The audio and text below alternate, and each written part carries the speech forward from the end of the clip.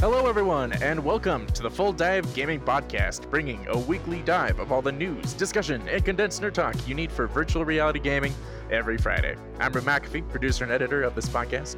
I'm Jay Bratt, a virtual reality YouTuber. I'm Adam Charlton, a VR software developer who is back after a brief hiatus. Yay! Yay. I'm Destiny Wheeler, entrepreneur and VR enthusiast. And we are all sitting here in VR interacting as this. So it begins. Am I messing up? Interacting as if we were really together. What? It'll be both of us today. Yeah. We're sitting together. We're actually in VR. We're talking together. It's really cool, and we record it all. It's all on YouTube. Go check that out if you want to see us and our lovely VR avatars. Jay just got a new avatar. I sure did. I am looking good. My wife thankfully helped me because I don't really know what I look like, but it's still gonna be. There'll still be a little tweaking. So you'll see a few minor changes, but this is somewhat close. Somewhat close to me. Yeah, I think so. And Destiny will be all things going well. We'll have a new avatar by next podcast. We were expecting it like today or tomorrow, but unfortunately, it just didn't quite get here in time. It'll be worth it. Do you hear me, Wisney? Do you listen to this podcast? Tell him we'll give him a shout out. Yeah, he's done some pretty great work. All right. So, guys, we run this podcast in 3 sections, if you haven't listened to it before. First will be a game. Well, okay. This is no longer quite true. First, we do a Q&A section. And then we do, but that's like really short. We try to keep it short. Then we do a VR gaming news section. Then we talk about our experiences playing some of the recent games. This has been a really busy week for us. I don't know if anyone here really managed to play anything new necessarily, but it's been a fairly dry week in terms of VR games, so that's okay. And lastly, we'll be having a discussion section. This week we'll be talking. Shut up. This week we'll be talking about VR representation in pop culture. So, like, how is it represented? What do the masses think of VR these days? Last week, we talked about whether you should buy the Valve Index or the HP Reverb G2. Listen to last week's podcast to hear all about it. So, right. Question and answers, the section, you guys know, you reach out to us on Discord, leave comments in the videos. That's where we pull these questions from. The problem is, a lot of you have the same question. What are the recommended PC specs? What should I get as far as a PC? So we're just going to make it simple on us and harder on you. You got to do your research, because I could give you a recipe for a PC and it would work right now, but things change constantly. I mean, for instance, the Rift's lowest spec was like a 1060 when it launched, and then they changed it to a 1050 Ti. And then Half-Life Alyx came out and they said you need like a 1060 Ti. So depending on what game and what headset you want to run, you may need to look into specs. Just for a brief, easy one, what I run, I have an i7 8700 with an RTX 2070 and 32 gigs of RAM. And I will tell you, the thing I like about my setup is I can put any game on. I don't have to turn the super sampling up or down. I don't have to mess with settings. Everything runs like butter. So that's why I go for a little bit of overkill. I recommend that if you can afford it with a PC, but not everyone can. So do your research. Yeah, like I'm running a little more budget. I'm running a 1060 and only 16 gigs of RAM. But I've yet to encounter a VR game that really made my PC like chug. The Half-Life Alyx was the only game that like had like some problems, but I could count it on one hand. So, guys, this stuff can range. Just make sure you're buying something better than a 1050, I guess. I would say 1060 or better. Would be my recommendation. But these days, things change. Buy a 2060 right now, because why would you get a 1060 when you can get a 2060 for a very similar price? Right. So I just worked here, asked, what is the number one non-VR community you're most active in? So, I mean, I imagine that we all have a pretty different community that we enjoy. But for me, I play a lot of flight sims. And I personally am very active in the War Thunder community. And I'll talk more about that game in the games we're playing section. Jay, what about you? What are you active in? You know, I don't know what I can count this as when he says non-VR, because I feel like pretty much everything in my life revolves around VR. I mean, I guess I'm gonna say my own Discord gets the most out of the VR realm and has the most weirdest random things happen in it. So that's probably my second most active. I'm super active on Reddit, but it's most of the VR community. So my life is all VR. What can I say? I don't get myself involved in anything else. I'm sorry. Hopefully Rip has a life outside of the headset. I never take this off. God, that'd be hell. No, yeah, I've got some communities I'm a part of. I run a lot of stuff actually. Let's see where to start. Well, okay, sort of like just all the subreddits I'm a part of, but like that's kind of everyone. So I actually run a group of guys called the most generic name possible, Legion. We're a 9-person squad, and we play the game Squad, which is sort of like a milsim shooter of sorts. It's not VR though. So that's a group I started roughly. I'm pretty certain it's over a year now. I just don't know how much over a year. So I've been doing that for a long time, and that's just like in that game you can run with a group of up to 9 people, and then you're playing in teams of 40 versus 40. So I run a 9-person group, and we play every Thursday. A 9-person squad seems weirdly specific for 40 people teams, though. Right? Well, okay.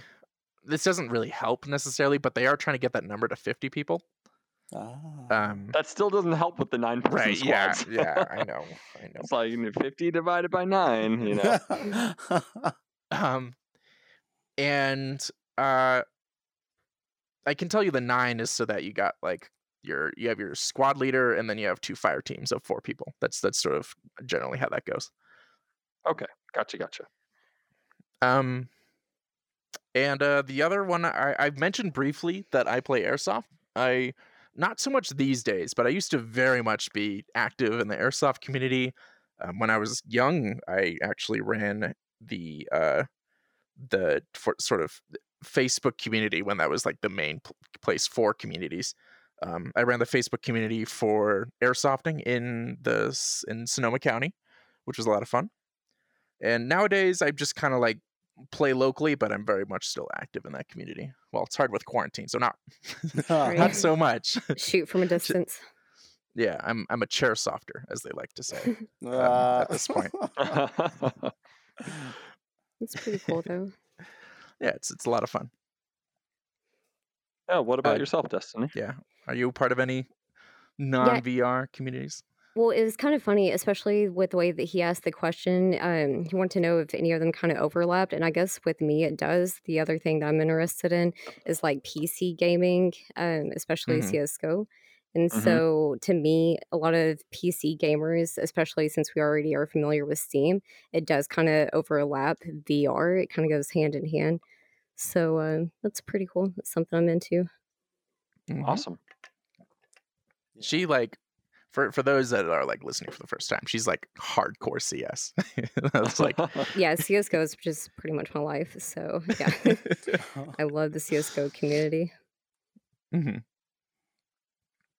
All right, and let's see. We moved the questions around. Jay. So Jay, you're next. So we had a question from Tech R Us: wireless VR versus wired VR. So as someone who has a Quest and a Rift S and a PSVR, I can tell you I've kind of done it all. And I mean, if I had to just pick one or the other, I would say wireless, because 1, you don't have to deal with a wire, and 2, it is the future. All of us in VR have known that wireless is the future. It's what's coming. It's what we all want. But the question, this is kind of sub question to this that I'm wondering about. Like, let's say you're listening to this podcast a year from now, and the Valve Index has now launched a wireless unit that you can hook to the headset. Now, is that still going to be better than what's on the market? I have no idea. But I think I personally, since I'm so used to the PC experience and like the level of game you get on a PC, I'm still looking to the future of a wirelessly tethered headset versus a wireless standalone, because the Quest is cool, but the games that you play fully on the Quest itself without linking it to anything, they're just not even close. I mean, even the PSVR's games can still beat it out in quality gameplay. We're not there yet on standalone wireless, but I think wireless and tethered is our next immediate future. What do you guys think? Exactly. Yeah, I think I personally I don't think we're quite there yet with wireless to a point where I'm like, because a lot of the wireless solutions do a lot of compression in order to work. Even the Link, I have not really been able to use it, unfortunately, so I can't speak too much to it. But as someone who works a lot in media, I notice compression immediately. It's like like how film buffs will like immediately notice like a boom mic or something. I can immediately see when there's a color or fidelity problem. Not refresh rate for some reason. I barely noticed that, but I definitely noticed compression, which is a big issue in wireless headsets. So, and input delay. That's the other thing I'm big on, which is the other big issue. So for someone who's, I don't know, a snob, I guess, I just, it ruins my experience if my hand doesn't move with my real, if the VR hand doesn't move with my real hand in an appropriate amount of time. It feels sluggish and I don't enjoy playing anymore. So until we get there, I right now still am wired. Like, there's no wireless solution that for me is interesting. But you don't have to be as snobby as me. What do you think over there? I still think to get into VR, the Quest, like going wireless, is very simple, easy startup. But then once you're more experienced, that's why I started out with the Quest. But then now I would like an Index. I feel like that's a little bit more, I guess it is elitist, but it is that next step. Because, I mean, you're basically going with an easy setup versus the specs, which is what you're going to get from a PC ran headset. So there's definitely pros and cons to both. But I do enjoy my wireless one. It's funny when I do play with the Link now, it almost bugs me. Like, I'm glad that it's opened up the doors so I get to play all these other games that weren't an option before. But I don't know, I'm just not quite used to the wire yet. You've been spoiled. Yes, yeah. Kind of wish it wasn't there. I mean, there's no like good thing about a wire. Like, once we get to the point where wireless catches up with what wired can do, why would you ever want a wire? Right. There's no reason. Yeah, so wireless is the future. It's just not, we're not quite to the future yet. It is my personal opinion. Yeah, because there's definitely a trade-off. You get convenience or you get, graphics and fidelity. And there's that trade-off there. And some people are doing it well. Like the HTC 5 does have that wireless adapter. It costs you $600 to get that adapter and it has a 3-hour battery life, but it does exist. We're kind of starting to get closer to merging it, but we're not quite there yet. You hit it right there, though. Batteries. That was one thing we didn't say. Yeah. Batteries are also a big problem with wireless VR. I'll touch on it more in the gaming section, but like, there's nothing worse than when you're really into something with someone on a Quest and their battery dies right in the moment. Oh, yeah. So that's the other thing about a wire. That would be the only thing that, why would you want a wire? Well, you never have to worry about the battery dying. That's true. So then they just solve it with replaceable batteries that you can charge. Like, if you just had like a section you could like replace on a Quest, for example, like a camera would. Yeah. They do have batteries that you can put on the back, and they kind of double as like a counterweight in a battery extension, but I don't really know anybody who's tried that.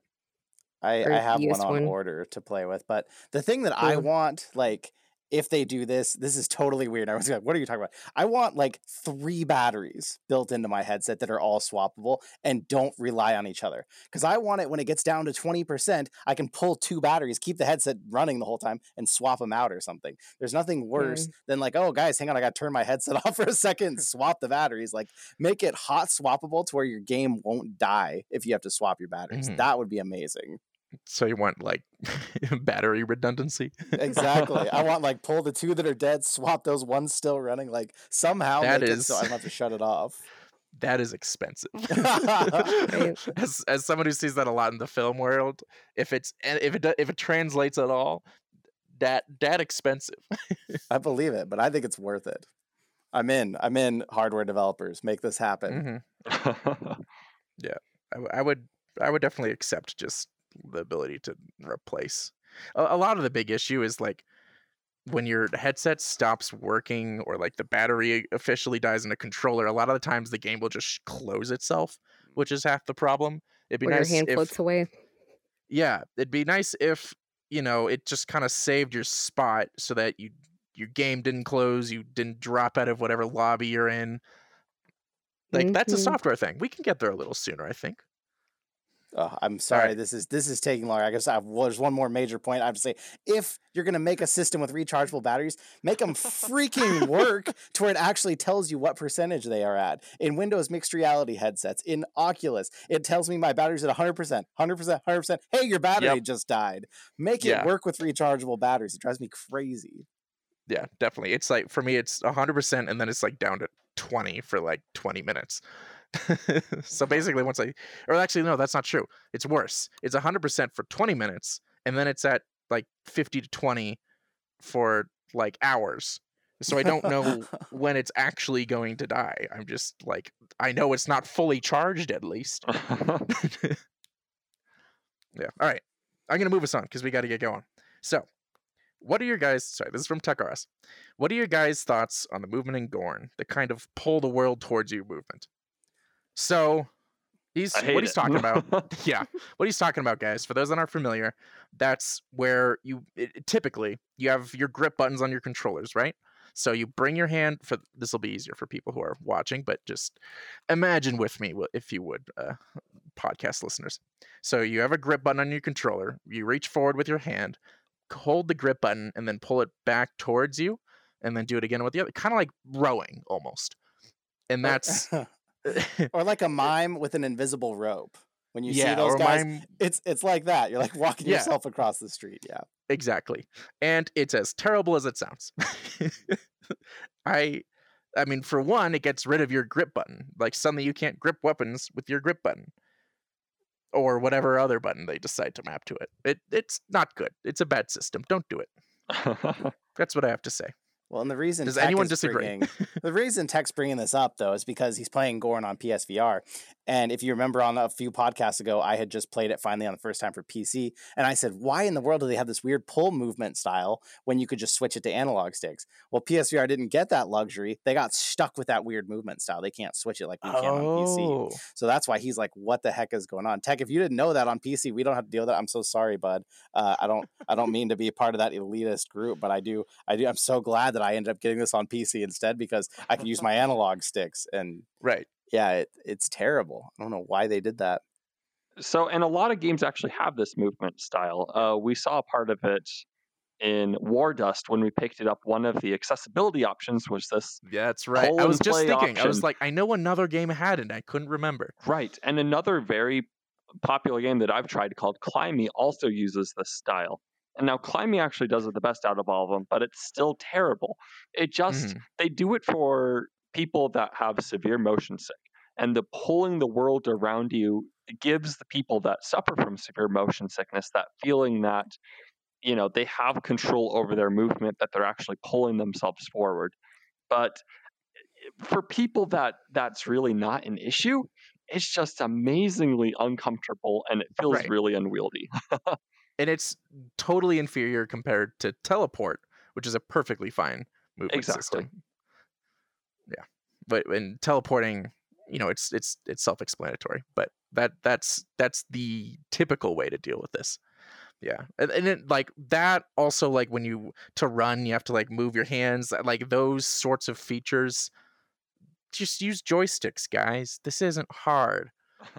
And all you hardware developers who are making controllers, put joysticks on your controllers. Vive, and PlayStation. All right. With that, we are ready to move on to the news segment. But first, as usual, our sponsors for the news segment. So this segment is brought to you by no one. We have no sponsors. But if you would like to be a sponsor for our podcast, you're a thriving VR business, you're a not thriving but starting company, and you just want your name out, we might listen to you and put you as a totally free sponsor. Who knows? There's no sponsors right now. You have no competition. So yeah, if you're like a game dev or whatever, and you just want a shout out right now, no one's paying to be a sponsor on the show. Take advantage of this opportunity. Why don't you? So reach out to me at ripmcafee at fulldivepodcast.com. That's RIPMCAFEE at fulldivepodcast.com. And it's in the show notes. All right. So, our first piece of news. So, very almost exciting. Quick disclaimer. This is not 100% validated news, but this comes from a very reliable source. So, the news is Resident Evil 8 is going to have VR mode, and it's on PSVR only. So that last part is the most speculated part. It may not be a PSVR exclusive, but basically the two companies that made Resident Evil 7 and made it in VR have now been seen teaming up again. And people had noticed one thing that was really weird. The frame rate in the new Resident Evil trailer was choppy, and they were asking what is going on with that. Well, Aesthetic Gamer brought it up on Twitter and said, for anyone that was worried about it, don't. The trailer playing kind of weirdly on the stream, but the game does support PSVR. From what I hear, so they will be aiming for that stable 60 frames per second. And this is the same news source that even told us back a while back that a Resident Evil 8 was coming, and then it was coming from first-person perspective back before this trailer dropped or anything. So that's why it seems like it's accurate. We're inclined to believe it, considering that this is the source. So fans don't need to worry about the potential performance issues when it launches sometime next year, though it remains to be seen if it's going to actually feature compatibility with the current PSVR, PSVR 2, or if it really is a PSVR exclusive. We don't know all that yet. It better not be. I know, right? Yeah, that's the one game that I'm pretty jealous about. I wish the Quest had it. Yeah, I'm okay with, that game staying pretty far away from me. Not everyone can handle it. Am I the only one here supporting cross business? Am I the only one here who's had a chance to play it because of that? Because it is a PSVR exclusive? Yeah, I've only seen Resident the trailers Evil for it. 7? Yeah. That was one of the few games I had on the PlayStation VR when I had it for that month or two, because that was like what came out with the PlayStation VR. At least very close to its release date. So I did play it. Okay, so at least you kind of know. So for those of you out there who haven't gotten to play it, it was VR, yes, but there was no motion controls. You literally had the DualShock in your hands playing it like that, but you could look around and aim with your head. So it wasn't like fully VR. It was in VR, but it wasn't like, oh, you can move your hands, you can aim your gun. Like, you're holding a DualShock. The one really cool thing about that, though, was the fact that since PSVR doesn't have 360 tracking, since you only had to hold your DualShock, you could play at 360 if you wanted holding the DualShock and still turn completely around. So that freed up one aspect, but took away others. So it was a great game. Very frightening, very intense. I still haven't finished it yet. You have to take a break from it because it gets pretty scary. Yeah. Resident Evil 8 looks like it's going to be worse, and if it's on the PS5, it's going to be way more realistic. And I am scared, but it better be in VR. It's got to be at this point. And when he says DualShock, he means controller for all those people that aren't so fancy. That is the name of the controller on the PS4. Yeah. It's got to be shared. It's got to go on to PC. It's got to go to their headsets because they can't keep doing this. I understand exclusives and the monetary value, but VR needs to be across the board because we can't keep fracturing this community as it's trying to grow. Everyone it's needs to small be able enough to as it is. Yeah. Right? Yeah. Iron Man VR. We're talking to you as well, Marvel. I want to play that game. I'm excited about it. It's coming out after my birthday. Yeah, this looks really fun. I want to play it. Let me play it, guys. Whoever makes that. Who is it? Konami? No, I forget. Capcom? I'm not big on always following which developer does it. I just follow the games. I go where the games are. I should know this. All right. Moving on. So, what is it? RIP 5 for the presenter? I did not do that. That was you. RIP 5. What's the new news to tell us? It's like the John 5. Yeah. Yeah. So, guys, last week we talked about the Catwalk C. Was that right? Yeah. Was it the Catwalk C? Yeah. Week before.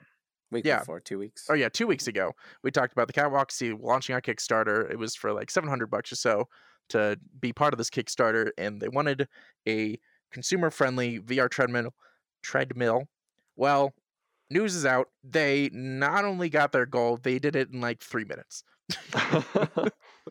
They got their goal immediately, and reached, according to the text that is invisible but in front of me, they reached 1 million in 24 hours, which is Jeez. crazy and insane.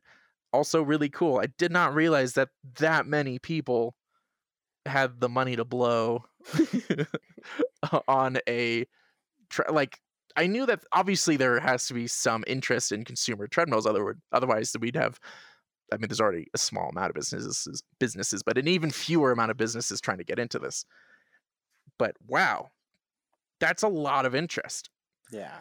Yeah, that is pretty surprising. Yeah. So unfortunately, for those of you, the funding goal was 100,000, by the way. So the campaign has ended, right? Is that what you were saying? No, Yes. there's 39 days no, left it's in just- the campaign. There's no just the early early bird bird thing. specials. They're all gone. I getcha. Yeah, you can't get in So- for cheap anymore. Right. Yeah. So it was, if we're remembering correctly, it was, I think, $700 initially. Now it's 1,000 or $9.99 as they put it. But let's be real here. Which is, we talked about this last time. That's like, it's at $1,000. I'd say it's definitely, even though that's only a $300 difference. Bringing it out of like the $700 and up to $1,000 for me really makes it feel like it went from consumer friendly to a little bit closer to enthusiast, Yeah. personally, Yeah, or business level. or Yeah. business. Yeah. So I was thinking like the arenas or arcades. Yeah. So that I thought it was just gonna stick at the $700 level. I don't think I can really call this so much as just a consumer friendly. I mean, yeah, it's affordable to some people that really have the money to blow once you get your really fancy PC and your really fancy headset and you've got your really fancy treadmill. And I mean, people have spent this kind of money. Like flight sims and racing sims are notorious for people dropping tens of thousands of dollars on Hey, their don't you judge my setup. flight sims. Hey, I have some stuff too, but still, this is those people are enthusiasts. That's not casual, at least. But at 700, they were at least approaching casual, and it's a shame to see that it's raised its price. Yeah. Anytime I hear anything that costs 1,000, it just makes me think you could get the index. Right. Yeah. It's Well, I like I imagine- could get this treadmill or an index. The actual So, yeah. headset. yeah. Well, I'm gonna guess. I'm gonna go on a limb here and guess the kind of people who have this probably or are buying this probably already have like a Pimax. You know, which is, for those that don't know, like what the really high end, but sort of finicky according to reviews. Yeah, it's like 4K monitors just strapped to your face. Yeah, and they're kind of bulky and ridiculous looking, but those are like the high end headsets that are like a couple $1,000s or whatever. They make cheaper ones now, though. I just forget their pricing. I don't know. But yeah, I imagine people who want to buy $1,000 treadmill probably already have an index or something comparable. Yeah, I think so too. But is it the value of an index? And that's the question, right? Right. I mean, you can No. do a lot of things with $1,000. yeah, a lot us things. All the beer I could buy. Like become a sponsor. Nice. Sponsor Nice. us, buy us one of these. We will tell you exactly how it works. We'll give you a full in-depth review. Yeah, we should look into Yeah, that. you could be a patron. You could be a patron for this podcast for Life. yeah, pretty much. Lifetime membership. I gotta say, the $1,000, like the 700, with how well built this thing looked and how freeing it was, I was thinking about it. I was like, you know what, this would be really cool. Now that it's 1,000, I'm back to like, okay, the Omni, like the Omni is within Right. reach. $1,000 for this, Right. that's just not like. that's a Right. tough swallow, even for someone like me who completely all my work is in VR, all my content, everything I do has to do with VR. $1,000 is not an easy pill to swallow. It's why I still haven't bought an Index. Like when there's other things that like a Rift S that works almost as well, the Omni that works almost as well. I can't do it. So for those of you out there who can, I would love to hear what you think of it when you finally get yours. But I won't be getting to try one out anytime soon. Yeah. If you're watching this on YouTube or listening on Spotify or wherever you're listening to this, join the Discord community. Let us know what you think. If you are one of these lucky few that got it for $700, or one of the people with money to blow and got the $1,000. Yeah, I don't know anybody that personally owns one in their home. Yeah, I don't know. Yeah, I don't know. I don't even know a single VR user personally that has a VR treadmill. No, not even the VR arcades around me have them. I have yet to ever see one in the wild anywhere. Yeah, I've never tried one. I think in Austin there must be like a big arcade that does it, because there's a group that does like the competitions and stuff. They do it competitively, and they follow me, and I noticed that that's what they're using. They're strapped in and they're using a treadmill. So yeah, well, actually, someone's I think buying they're them. playing Echo You know. Arena. Yeah, exactly. Like the big places. We now know at least 1,000 people own this, according to these numbers. That's so Which, crazy. I guess now that I say that out loud, maybe that isn't so many people in the grand scheme of how many people have VR and the people in the world. Yeah, I don't know. But still, Yeah, it still that's seems just sketchy. one treadmill. Yeah. All right. All right, Destiny, what do you got for us next? So, today Oculus Go is being discontinued. Facebook and Oculus announced today that it will discontinue its Oculus Go VR headset to allow the company more room to work on the next chapter in VR. Oculus will continue to maintain the system software with bug fixes and security patches through 2022.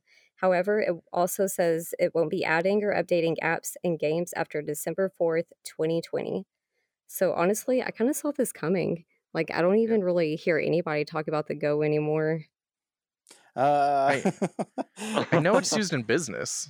I know that. Like, there's definitely a lot of businesses that picked the Oculus Go up, hoping for that like cheap way to get into VR. Yeah, I guess since the shutdown. We've seen that it's got the 3 degrees of freedom controller. So if you don't know what that is, you can move your hand far from you, close to you. It doesn't make a difference. It's basically a pointer. Up, down, left, right is all it does with your controller. So, I mean, we've seen the Gear VR that had one die. We've seen the Google headset that had one, the Daydream, die. I think this is the natural evolution. The one thing, and if you're a kid out there, close your ears for just 1 second. The one thing that everybody on Reddit says the Go was only good for, honestly, for them, was porn at home. It's a big part of the VR industry. It's one that none of us talk about because we're all ashamed, but it's the truth. That's why everyone had one, because they didn't want their kid to be playing on their Quest and find something. So will there be a new specific headset for that market? I don't know, but yeah, there's not really anything else outside of that people were excited about the Go for anymore. So it's natural that it died, but there will be some people looking for a new option that can satisfy what they need. Yeah, without anyone messing with it, you know. That's funny. What I'm kind of bummed about with this piece of news, they say they're going to be patching it through the end of 2020. That's at this point a year and a half for a piece of hardware that if I don't know, when I own a piece of hardware and I hear that it's going to stop receiving support, I tend to like a little bit longer than that. In terms of knowing that it's going to keep getting like fixes, at least. That's not a lot of time for a piece of hardware that's being discontinued, especially by a big company like Facebook. They can afford to make that last a little longer. It's not like nobody owns the Oculus Go. Well, here's the thing. By 2022, like, look at how far we've come in VR in even 2 years. By 2022, like, the Go would have been so obsolete anyway that no one really would have been using it, because VR is just progressing really, really quickly. Yeah, it is. So, I mean, like, supporting it to 2022, honestly, I feel is kind of generous. Really? All right. I guess I know that a lot of businesses bought these headsets.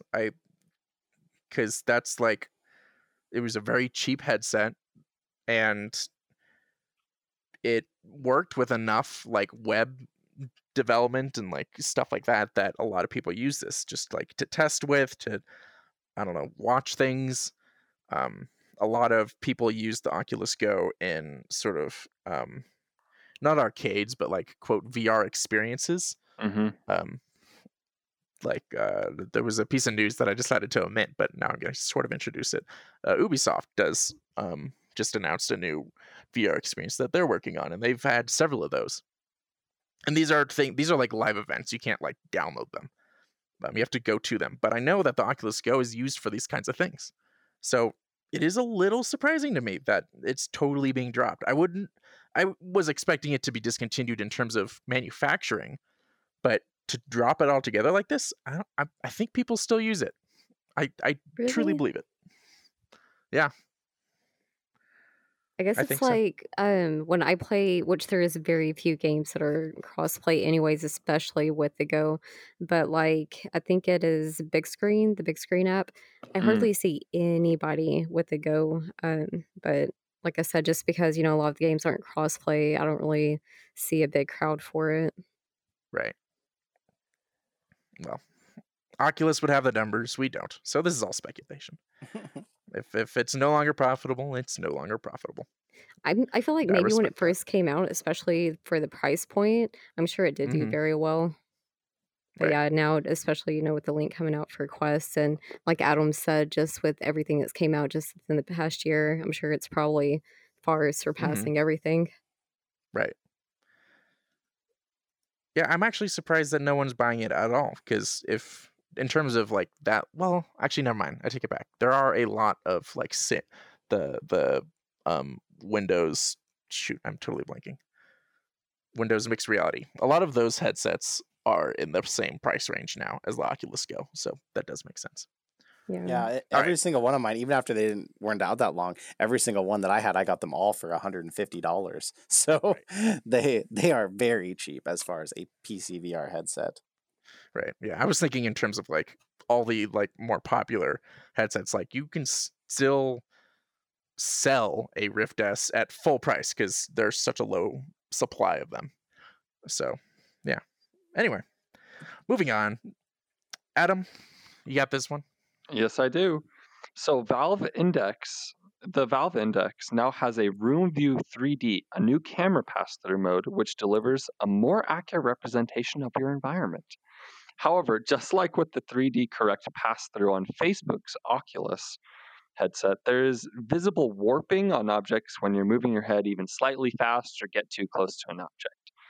And so this is sort of the evolution of Valve's room view that they have, where I don't know if you've seen images of it, but I see it all the time. It sort of gives you like a ghostly figure of everything around you. So this is the next evolution of that, where you have it in color and it brings it up and it actually looks like your room around you.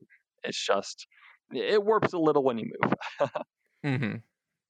Hey, the fact that they at least have it in color, that's pretty nice, because the Right. Quest pass-through is so bad. Really? It's black and gray, and it's Yeah, same with the Rift yeah, S. it's pretty rough. The Quest is way worse than the Rift S though, because the Rift S has two cameras that are almost eye distance apart. The Quest is using two cameras extremely far apart to piece this together. So the Quest is much worse, surprisingly. And that's something that maybe Adam can help us, because you have a Vive. Why is it the Index or the Vive, they all have these two cameras on the front? They're never at eye distance apart. The Valves are way far apart. The Vives are way too close together. Do you have any speculation? What are they doing here with this? Like, why are the cameras so weird? It's just wherever the cameras fit, It's Are you asking? like Yeah. Are you asking how they pull it off? Like how can you No, look like through? why don't they just put them at eye apart distance on the outside so that it looks a little more natural when they the use them? Vive Pro does do that, but the Vive Pro looks weird, in my opinion. So maybe that's why they don't do it. I don't know if you've seen like images, but they have like two big ol' eyes right on your face. And it just, I don't know. I think it looks weird. It sort of makes you look like a bug or an alien or something when you have that on. So I don't know. Maybe it just looks better. Yeah, maybe Let's just see. the I'm visuals. looking at it now. How? Well, on the original Vive, they seemed like they were way too close together. Yeah, And then, on the original Vive, they're sort of actually, I don't know, I need to like feel my own headset to figure out like where it is. But they are sort of at an odd position. But honestly, it doesn't matter because it's not trying to simulate your room exactly how you would see it. It's just used for that pass through. And as long as you have two cameras that aren't vertically aligned, you can get that experience. You can get that pass through, that sort of virtual pass through, because it's not trying to do like the whatever the Windows like AR. It's not trying to do augmented reality. It's just trying to do virtual reality. And so as long as it can come up with something using its two cameras, then it's probably fine. Right. Yeah, there's not a lot of point. It's just weird because it's like, well, why not throw them on there in the position to where what if you did want to throw a little augmented reality experience into like one part of a game or something? Like, why not have that option? So that's been kind of a weird thing to me because like the Index, they're really far apart on the bottom. So I'm just always curious, why, and why not? Yeah, I mean, it is cool because it does seem like a step towards like incorporating AR technology, but yeah, they definitely still have a lot to work out. Yeah. Well, I can speak to this a little bit as someone who works or has worked in a bit of film. So, with a little bit of trickery, so long as there's two cameras and they're not like ridiculously far away from your eyes, you can actually edit an image to change how it looks in terms of your perspective. It's obviously not true, but it can fool you. You can, for example, if I like mess up on a photo and I was only able to take a photo of something that like say there's a building and I wanted to take a photo of that building, but I had to do it at a slight angle. It isn't hard. In fact, it's extremely easy to edit it to make it look like it's facing me dead on. And that's basically what they're doing. I'm almost sure of it. So my guess is just, we already have like IPD adjustments. It's really hard to get everyone exactly for what they are. It's easier to do it digitally to make everyone fit correctly than it is to try to, I guess they could put the cameras in like the exact average IPD position, which would make some sense. The Valve Index in particular, I know, has something in the center, like it's got something there. It's even got like a funny name for it. I forget what it's called. Yeah, it's the frunk. The frunk. Yeah, that's right. Trunk. But it's just like a big open space. So like you can put a digital camera there, I guess, if you want, but it's just empty. Right. It fits a magic candy bar in there. A little fun size candy bar fits in there. Oh, that'd be awesome for those, just put a Snickers in there for in your, in the middle of your intense Pavlov session. Blood sugar gets low. Yeah. Well, so like for example, the Magic Leap, it fits in there, right? And the Magic Leap is a AR piece of technology. So my guess, at least for Index, was they knew that it would cost them a lot of money to also include cameras that were powerful enough and good enough to provide a reasonable AR experience. They put cameras on there so they can do inside out pass through. They checked that box, but they left that middle space. They left that frunk, as they call it, on the headset so that people who make proper technology for AR can actually use that very critical space. That's my guess. Makes sense. Yeah. All right, now I got to close all those tabs. I was looking at pictures of like the Vive and all that, trying to get an idea of why they would be doing that. All right. Well, that ends the news section, fellas. So let's move on to the gaming section. But first, our sponsor this week for the... Gosh darn it. This gaming section is brought to you this week by... Well, no one. We still have no sponsors. The time between the news section and now, we still have not gotten sponsors. So if you would like to be a sponsor, again, reach out, Rip McAfee at FullDivePodcast.com. So we've been playing mostly games that have already come out. I'll let Jay and Desi start out. They've been playing Paper Beast. Well, we played a game that hasn't even come out yet. Oh, that's true. That's how it's amazing a demo it is. version. Yeah. I thought it was on PC. We talked about this a bit last week. This is a demo, but the game isn't out until this summer. This is a teaser demo. We did talk about this last week when that guy's Will's here, though, because he played this on PSVR. This was a PSVR exclusive. It's now coming to PC. And I gotta say, from playing the demo, I feel like Will kind of gave this some rough marks. Mostly because apparently on PSVR when it launched, it didn't have smooth locomotion, it didn't have smooth turning. Well, first thing in the demo and calibration, it gives you the options to switch it to smooth locomotion and smooth turning. Ooh, nice. It does. So with those two things out of the way, and then his other bad mark he gave it was that it was like $25 for only a few hours. Well, the demo was free and it was only a few minutes. So that it pretty much took away all the negatives, and I got in, and I gotta say, for me, the art style was gorgeous. I love a VR game that can take a really minimalist art style and envelop you in a game so well that you forget that it doesn't look real. There was a game for the OG VR people. There was a game called Land's End that did this on the Gear VR, and it was still one of my most fond memories of VR because it did it so well. I absolutely love this demo. I'm actually kind of excited for the game, depending on the price. So I won't give it all away. Destiny, I want to hear what you thought before we get too heavy into this. So you played the demo too. Yes. Okay. So what I want to know is how long did it take you to get past the beginning? Like when you kind of land in that box of curtains and there's like a stereo playing. I had no idea. Like there was no tutorial, or at least not that I saw. Like there was nothing. So basically, like I said, you kind of land in this little like square area with these orange curtains around you, and you just don't know what to do. Like I heard the music playing, but nothing was happening for like 5 minutes. So I just kept clicking and like trying to figure out crap. And then finally, I was one panel of the curtain would fly off, and I was like, oh, so you have to like kind of bust out of it yourself. And so that game? part, the intro, is it a what? Is it a puzzle game? It No, is. see, I don't understand it at all. That is my problem with it. It is the ultimate puzzle game in that it gives you nothing. You have to fully figure out what's happening. It was so trippy. And then like even going throughout the demo, I still found myself like not understanding what to do. And then do you remember when that one part when one of the paper looking origami animals is kind of like attacking another? It was so weird because I felt responsible and I didn't know what to do there either. And this poor animal was just like dying in front of you. And so I don't know, like I'll give it props for being very original and different, but I don't think I'll probably be buying the full version.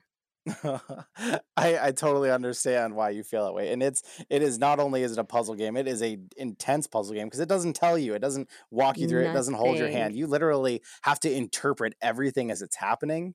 So I think that some people would get very different experiences of what they thought the game was about. You just see something happening and you have to basically figure out, what does this mean? Why does this happen? There's no talking, there's no words, it's just actions playing out in front of you. So like basically you start off in the beginning, like she said, you're in like this shed. It kind of reminds you of Journey, if anybody's played that game, kind of the aesthetic of that. And there's all these curtains around you. Well, if you start to play with the curtains, you realize they can move and you can kind of pull them down. So you pull all these curtains down around you and you find out you're inside of one of these big paper beasts. You're in between all of its legs and it starts to run off. And I liked the game because it was really pretty, but it was also, you didn't know what was happening. So you didn't know if something was a threat. You didn't know if it was a friend. But all you can figure out is, you can kind of use your cursor to interact with these creatures around you. You can pick them up, you can move them around. And then the first thing you kind of learn is your big paper beast comes back and looks down at you and there's a little crystal on its head. And once you grab that crystal, then you gain the ability to move. It sticks to your controller and you can now move. So then you walk through this area, you see these other animals and you kind of start to learn that they have power over the environment, or the objects do around, but you only have the power to move stuff around you and to walk. So then you get to the area where she was talking about and you start to see this one animal's being attacked. And for me, I just grabbed the other animals getting attacked and I threw him out of there. I was like, I don't want him to get hurt. So I got him away from what was threatening him. And that's why I say I think this could be a very different experience for everyone who plays it, because you don't know what you're supposed to do. So you just either you let the game happen or you try to interact with it. So demo's free on Steam. So everyone out there, try it out. You know, if you've got a PC, why not? You have nothing to lose, and see what you think of it. It's very short though. I mean, after that part, there's a few little tiny puzzles. I won't give much of that away, but it's very short. Right after that, it ends. But I was intrigued and into the art style enough, into the animals movement with the paper style. It definitely got me interested in it. So the demo did its job there.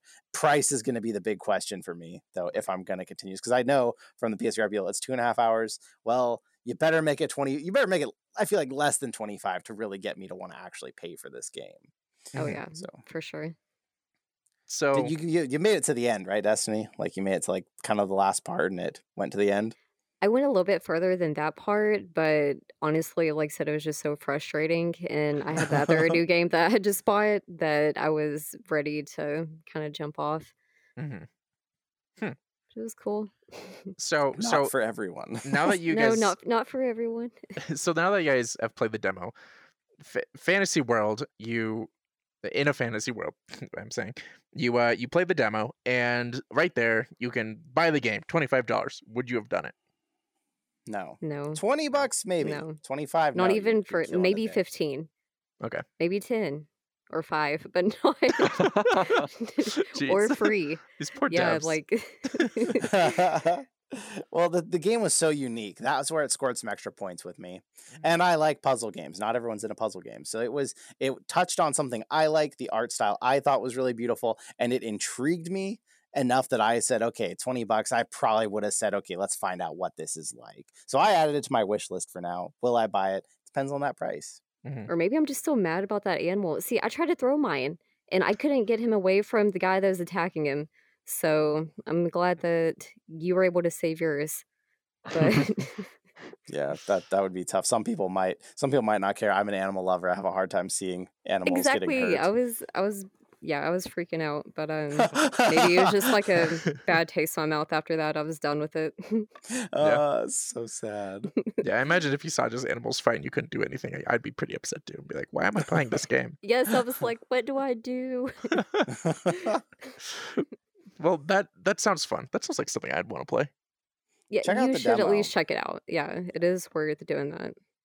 And that's one last point I will give to the developers there too. To make me care about an animal that looks like it's made out of pieces of paper, you got something going right. Like most people would be like, this art style isn't right. This is all just pieces of paper. Like that makes it, they're kind of shaped like an animal. It doesn't look like an animal. It's pieces of paper, really. But yet it made me care about that animal. So they tugged on some heartstrings. They did something to me. They gave me an emotional reaction. Well done, developers. That reminds me a lot of Journey.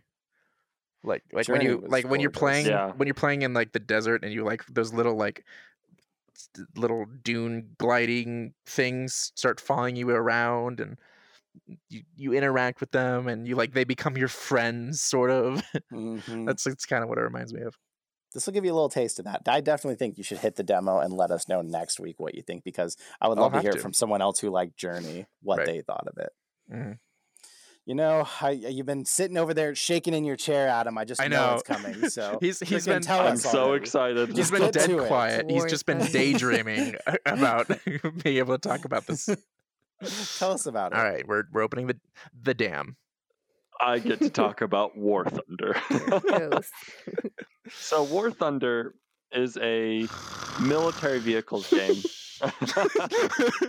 Wake up, Rip. Okay, he's talking. So I played a lot with World War II planes, and it is fully VR compatible for the planes, and it works. I personally think that sim games like driving games and playing games work really well for sim, because you're in a seated position, fixed position, looking out of a cockpit. All the controls are inside. Pretty good. I play a lot of I play too much War Thunder, probably. Whenever I check VR Discord is a very and he's nice online, addition to it. It's War Say Thunder. again? Whenever I'm on Discord and it shows that you're online, like 50% of the time it says you're playing War Thunder. Yeah. Like I play a lot of War Thunder, and it is almost fun. Almost fun? Well, War Thunder is incredible. It is incredible in so many ways, but there are so many frustrating things about it. All right. And then if you ever decide to play War Thunder, you will see it is almost fun, and you can't get enough of it. See, I have but played War Thunder in sim works really well. There is absolutely nothing, especially for a big World War II history guy like me, of actually being able to sit in the cockpit of a P-51 and fly that around. There's no cooler feeling. I get that. I have a brother who's also super into World War II, and I got to strap him into War Thunder for a bit, and he was also really enjoying it. Yeah. See, I had that where I played it, thought it was almost good, and then but didn't continue because it was almost good. But man, I mean, I knew it would be janky from the moment I saw the screen, like this ridiculously large screen, but it's only like 3 feet in front of you, so you're like, when you have to like to interact with this menu, you're like looking around like crazy. Yes. And it's like they really, it felt like they put the least amount of effort possible into getting this VR ready. VR is definitely a little bit of an afterthought. But once you actually get in the cockpit, being able to look around, it's just, you're right that it is a little bit janky for the VR. But VR just has that complete experience that I haven't been able to get anywhere else, especially in War Thunder, of being able of dogfighting with, German planes flying around you and just being able to look up and track them as they're going across the sky above my cockpit. It was really It's cool. just, yeah. There's no better feeling. I do get that. When I did play it, I was like, when I was flying the plane, I was like, this is amazing. Like, it was awesome. I was still having controlled technical difficulties, so I couldn't go into combat, which is part of my frustration with it. But short of that, like, just the experience of flying was so cool. But that just made me excited for Microsoft Flight Sim and really wanted to come out with VR. That's what it did for me. Hearing you two go on about this, I gotta say, this does not speak to me at all. World War II, warplanes, it's not something that like hits me like, ooh, I want to try this now. And the funny thing, I have War Thunder on PlayStation because it came free with my HOTAS. Or I guess it's free to play on every platform. It is free to play, yes. Yeah, it's free to play. They just tricked me into thinking I got something extra. I mean, it's free to play. I might do it just because I've said in previous podcasts before, and I'm the biggest proponent of it, if it's in VR, even if it's something you don't care about, still try it once, because I don't usually care about cockpit games, and in VR, it's like, whoa, this is way different. So if it's free to play, I think I'll give it a try, but I'm not, World War II, none of that stuff's interesting me. So if I come back and I say, holy crap, then people out there know, hey, this might be something, even if you don't care about it, like, this might be amazing. So yeah, tell you what, give me a call when you're doing it, because War Thunder's fully cross-platform. Let me know, and I'll cool. take to the skies with you. Nice. If I can shoot Adam down, that'll make it worth it. If you can shoot me down, I will be the personal sponsor for this podcast. Oh, okay. We got to practice, and I'm going to pretend it's my first time still. What am I doing? Oh, shooting you down. How is this happening? First time pro. What did Destiny play this week? What did you play? I actually played The Room VR: A Dark Matter. So I think it's available on other headsets, right? Have y'all heard of this game? Yeah. In fact, Yeah, I 'cause think it's this been was out a even while. available on the Go, if I remember correctly. Speaking of the Really? Oculus Go, a lot of these sort of puzzle VR games are available on like the Google headsets and stuff like that. I don't know Yeah, about I this one could see that. specifically. Yeah, because there wasn't like a lot of like emotion and stuff in it. But so yeah, this was actually one of the first. I guess the entire day I just played puzzle games. But I definitely liked it a lot better than the Paper Beast puzzle game, because this one, what made me want to purchase this game was definitely the graphics. Like, they're really, really, really good. And so, yeah, I don't know if y'all have ever played it like personally, but compared to the other games I've played, it actually had some of the best graphics. And I really like the vibe of it. It has that like Peaky Blinders like meets Egypt vibe. And and even the soundtrack to it and the sound effects were really cool. But so another thing I liked about it is that it's perfect for sit down play. For people who get motion sickness very easy, like I had zero. Like, it was super easy to navigate. But with that being said, I wouldn't recommend it to people who are new to VR in general, just because a lot of the stuff, like a lot of the ways that you interact with the game, it seemed a little bit complicated. But like I said, maybe that's just because I'm newer to puzzle games. It's usually not my thing. But other than that, like, I definitely recommend it. Like, I'm glad I purchased it. Huh. Yeah. I was super interested. I played, I think it was The Room on my phone, the old like not the VR one, but just like one of the little mobile games. Mm-hmm. And that was like, wow, I like puzzle games, so that really got me interested. I just haven't made a time to try these ones for some reason, but they really sparked my interest. So I think I love this puzzles. one, you, especially like I said, based on the graphics alone, you should try it. Like I believe it had over, I could be wrong, but I think it had over 2,000 reviews. Is that right? 2,000 or 200?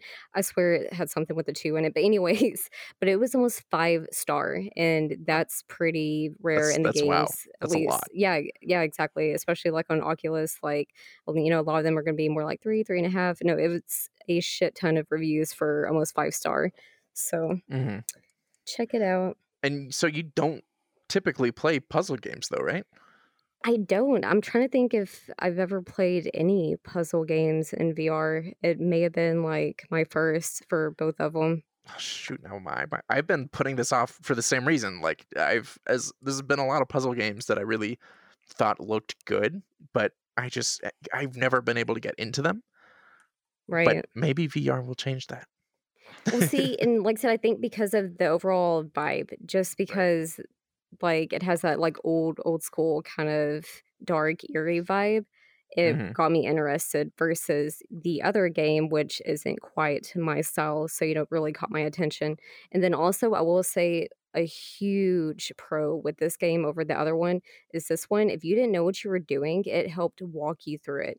Like it would Mm. kind of give you like a little clue or a reminder of what button to push. And so that really, you know, it keeps you motivated. Mm-hmm. Some games are much better at that than others. Like Batman Arkham VR was one where if like after a while you weren't getting it, Batman would like talk to himself. He'd be like, Oh, "Oh, yeah. I really need to find that clue." Basically, they're like, "You're an idiot. You just need to do this." Yeah, which I think is helpful. VR's a little Yes. overwhelming for some people. You know, if Right. it's been 10 minutes, throw a tip in there for them. Like, Right. Yes, help them out. exactly. That's true. That's very true. Yeah, people want a lot, especially people, because a lot of these games are like the kinds of games you might like throw on to someone who's never tried VR before and like came over to your house, or maybe you just got VR and you're still getting over motion sickness, so you're getting a lot of these games that don't require locomotion. It's, you know, we've said this before, guys, VR isn't as intuitive as you think. Please provide tutorials. Yes. For Oh sure. man. What about you, Rip?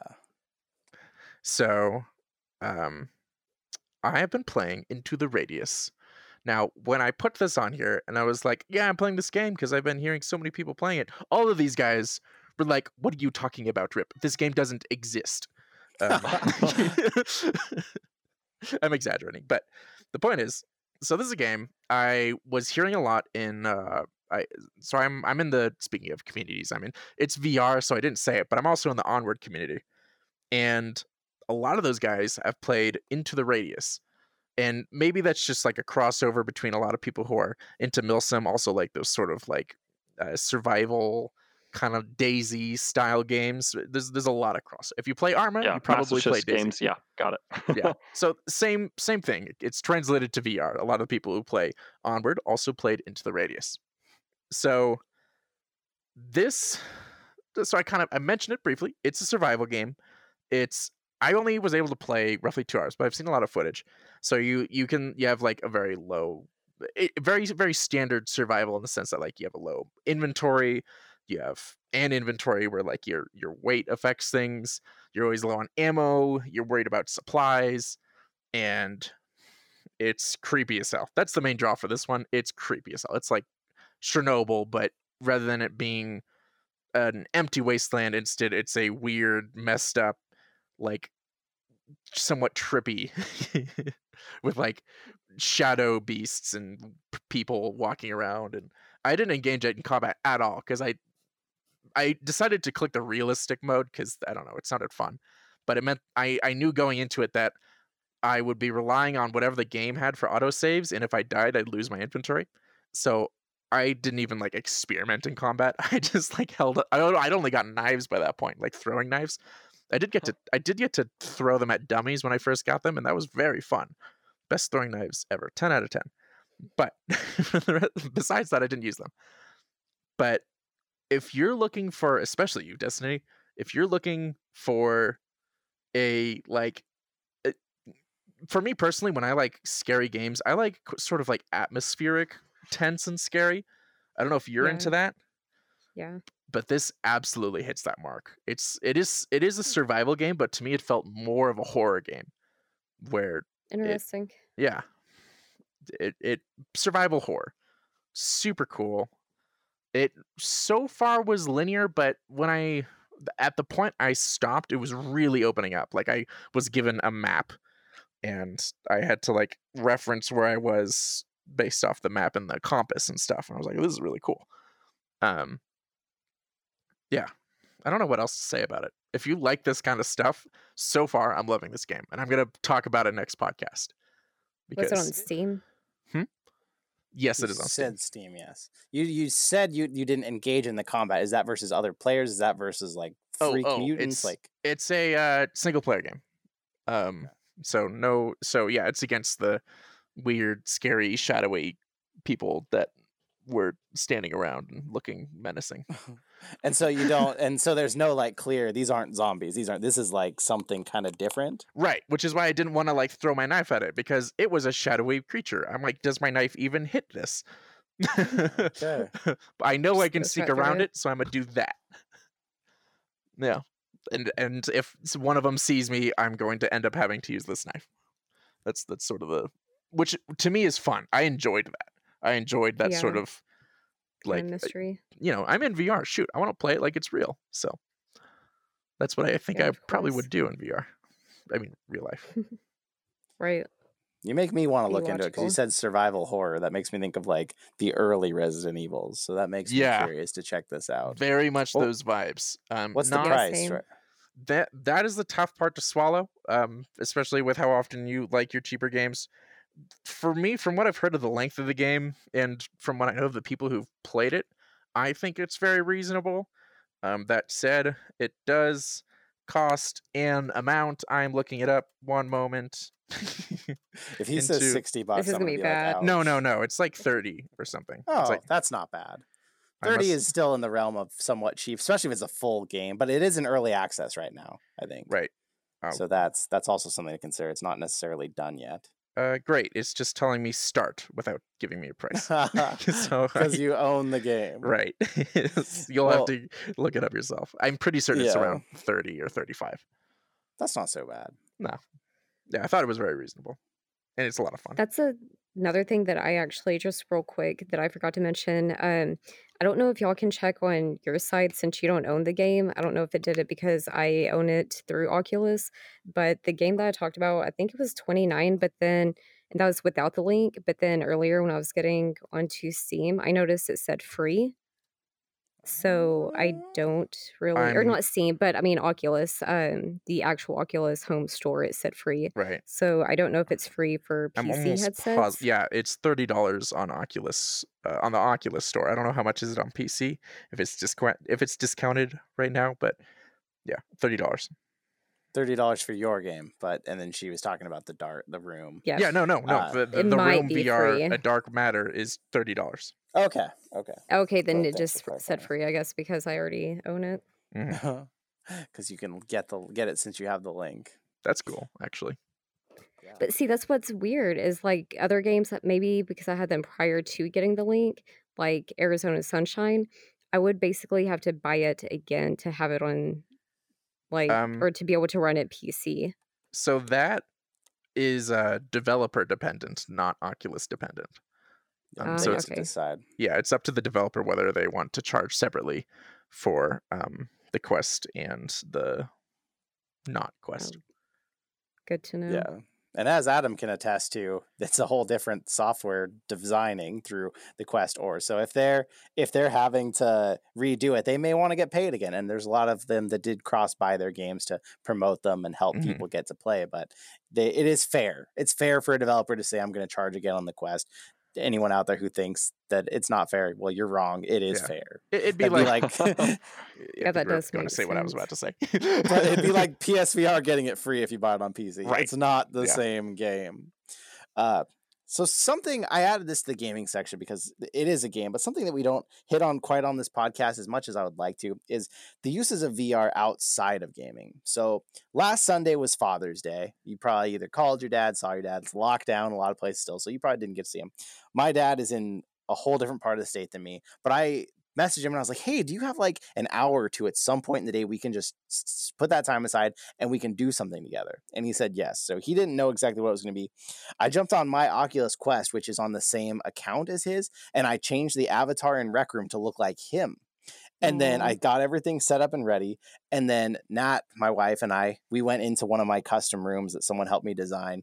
And I built this big neon sign that said Happy Father's Day. And I got pizza and I got root beer and I got donuts. And then I told my dad, okay, sign on to Rec Room. He'd never played it all. I was like, just basically click the button, click the username that's in front of you, and then watch your watch and I will invite you somewhere. Because then once he got to me, then it was easier to walk through. But then he got there and he was so surprised. He was seeing our avatars. He was seeing us hanging out. And we spent Father's Day with my dad. We took him disc golfing. We took him on quests. And so like, just because it's a game doesn't mean it's not necessarily an experience that's like hanging out with someone on Father's Day. VR chat especially would be another great one to like have what feels like a real party. So I thought that was super cool. I didn't know if anyone else here had ever done anything like that, but that was like the first time I really got to do that with someone. And he said it was the best Father's Day he'd ever had. So that is really cool. Well, I gotta say, just every week when we do this VR chat things, it feels weird, but I'm in VR so long chatting with you guys that I feel like I've almost met all you guys in person. Right. In real life. I feel like if I meet you, I'm gonna be mad. I'm like, that doesn't look like you. Like your real face is gonna. I'm like, that's not the Adam I know. Because I'm so used to this VR chat avatar face. I'm gonna be like, this isn't right. Something's wrong. Yeah. I can't wait for all my all of my I cannot wait for all my gaming real life friends to finally pick up VR headsets so I can just hang out and like VR chat with them. That's gonna be the day when everyone's got it.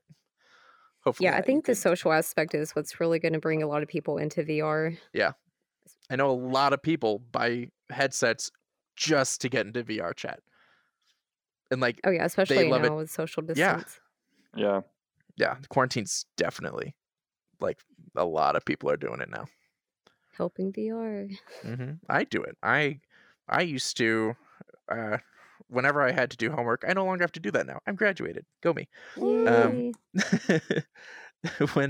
I had to, I'll probably do this for like work stuff, but when I had homework to do, I would always go to a cafe, and because I work best when I'm not necessarily interacting with other people, but in a space with other people. It like gives me, I sort of feed off the social energy to give me homework energy, I guess. Homework energy. Because when I'm by myself, I'm so prone to procrastinate, like just like subconsciously. I don't know, daydreaming, getting water more often than I should, just whatever it is. But when I'm like working with other people around, I tend not to do that. So when quarantines, I think I might have mentioned this on actually was that the very first episode that never went live where we talked about VR, or was that second episode? I think it was the first or second. No, it went on. It was. I think it was second. Or maybe both. Maybe both. Yeah. I'm pretty sure we did briefly touch on it both episodes. Yeah, VR and quarantine. I think that was second. I think that was the first live episode, our second recording. I think so. Yeah. So I might be rehashing myself here, but anyway, to fulfill that need, I went to VR chat a lot to sort of get that experience. I would literally pull up like I have now. I had my browser and all sorts of windows open, and I would work while hanging out at actually this same, not this part of it, but the same world downstairs. Same bar. I would I would hang out and just kind of, I wouldn't be interacting too much with people unless they came to me and said hi. I would just kind of chill there and work. He was that dude at Starbucks sitting there writing his novel, basically. I was that guy. In VR chat, yeah. In VR chat, yeah. Precisely. Okay. That is a good point to bring up. I'm glad you did that. So, moving on. Now, the discussion section. So, we've got one I'm pretty excited to mostly hear you guys talk about it. Actually, not talk about it so much myself, because I know you guys were very interested in this, and I don't know that this has changed too much for me from what I've seen, but it sounds like you guys think things have changed. So anyway, the topic is, how is VR represented in media or culture, pop culture? Like, what do people think of VR now? A lot of people are buying VR. I now know not a ton of people, but a more significant amount of people that own VR. I'd say, like, if you talk to a lot of people that game, I mean, there are now more people who have VR than there are people with 4K monitors. They exist. They're around. So I know that.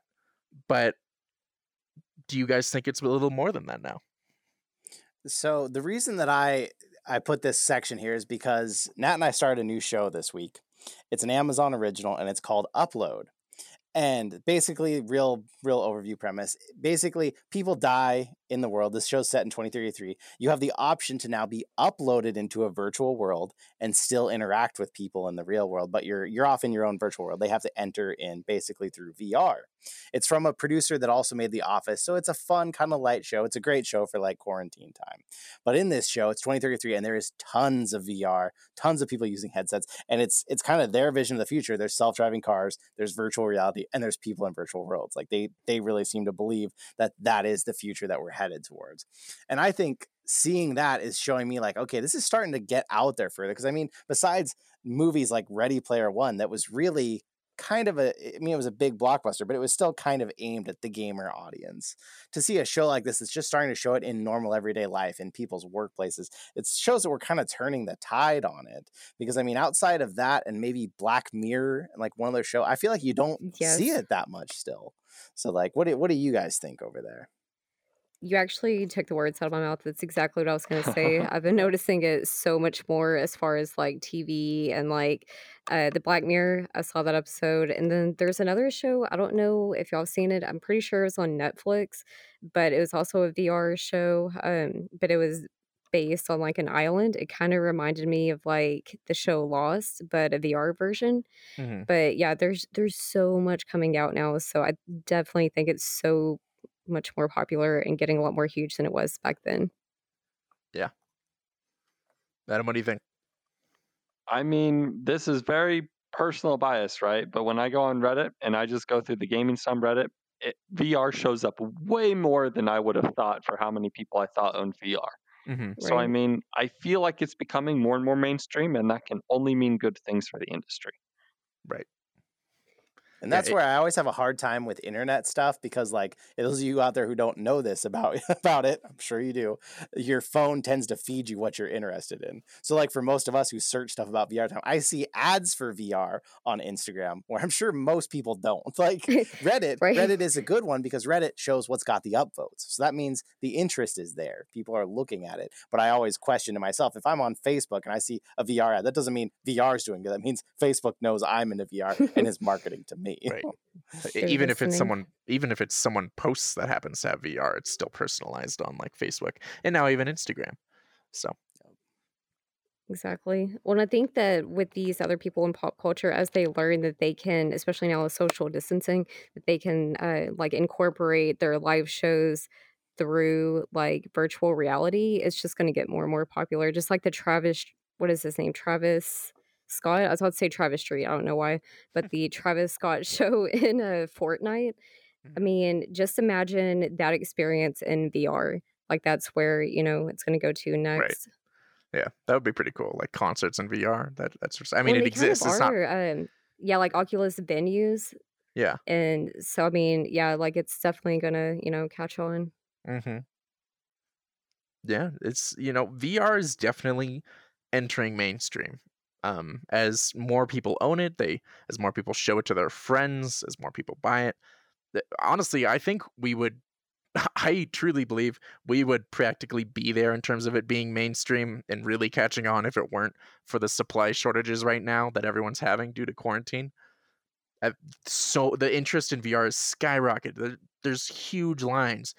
Adam and I are both on an order list for the Index, and right now even though they say 8+ weeks, according to people who've actually been waiting and receiving their headsets, it's closer to like 14. So Jeez. yeah, we're going to be waiting a while to get a darn headset. And if these things were coming out and being and shipping as fast as people were willing to purchase it, these numbers would be huge. I think it'd be crazy. It's true. And it's even before COVID, PSVR had shortages the whole first year it was out. People wanted it and were willing to pay, but have been burned repeatedly by it never being in stock anywhere they go and it not being made enough. So once there actually is enough headsets out there for all the people that want them over the next year or two, we'll see massive surges. These companies are definitely underestimating what the interest is in VR. Understandably, perhaps, but they're clearly not. It's the supply and demand, guys. Come on. Yeah, it's definitely short. Yeah, definitely. I do worry. So you guys mentioned some shows like Upload and especially Black Mirror. While it's good, I suppose, to see it entering mainstream, I'm not certain that these shows are actually really painting the right pictures in my mind. They're when these shows are kind of showing VR as this it's kind of creepy to think of, oh, everyone's constantly plugged in and no one's ever gonna step outdoors anymore and the world's gonna become this desolate desert wasteland because no one cares about it.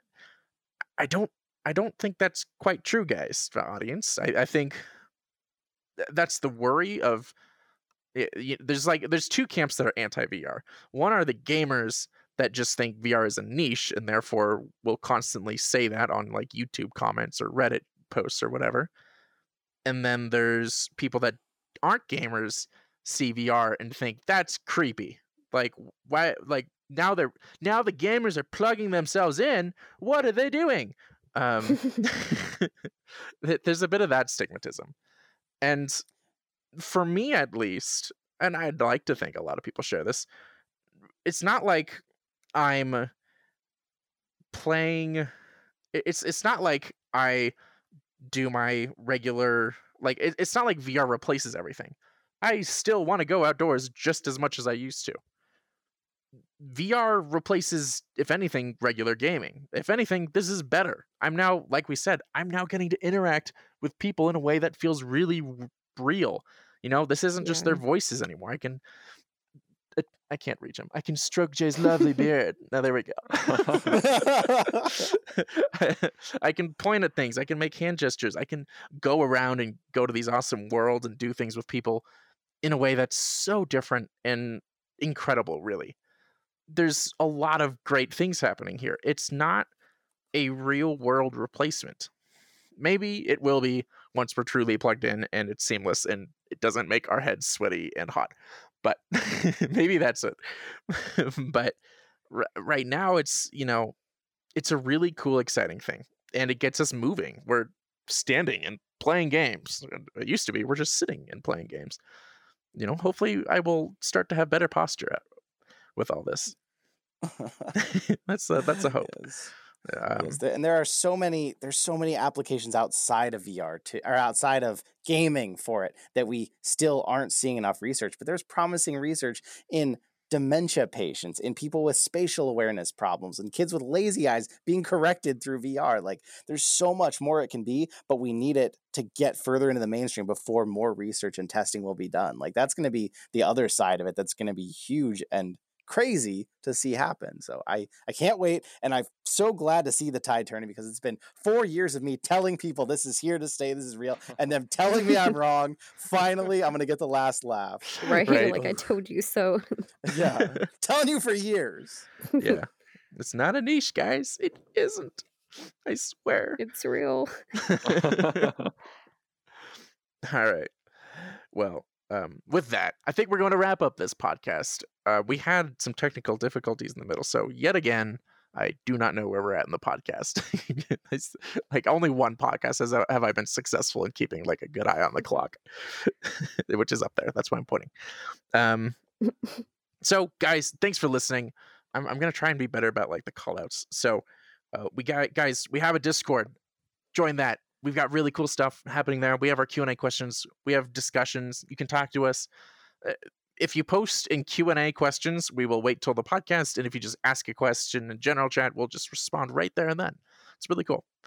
And we've got the YouTube channel again. If you're listening, we've got the YouTube channel. If you're on the YouTube channel, you can listen to us. We post on Friday. Everything goes live. Well, not everything. The podcast goes live on like Spotify and all that. And then the first video comes out. Then the rest of the videos come out over the course of the following week, with the full video podcast releasing Thursday afternoon, night-ish.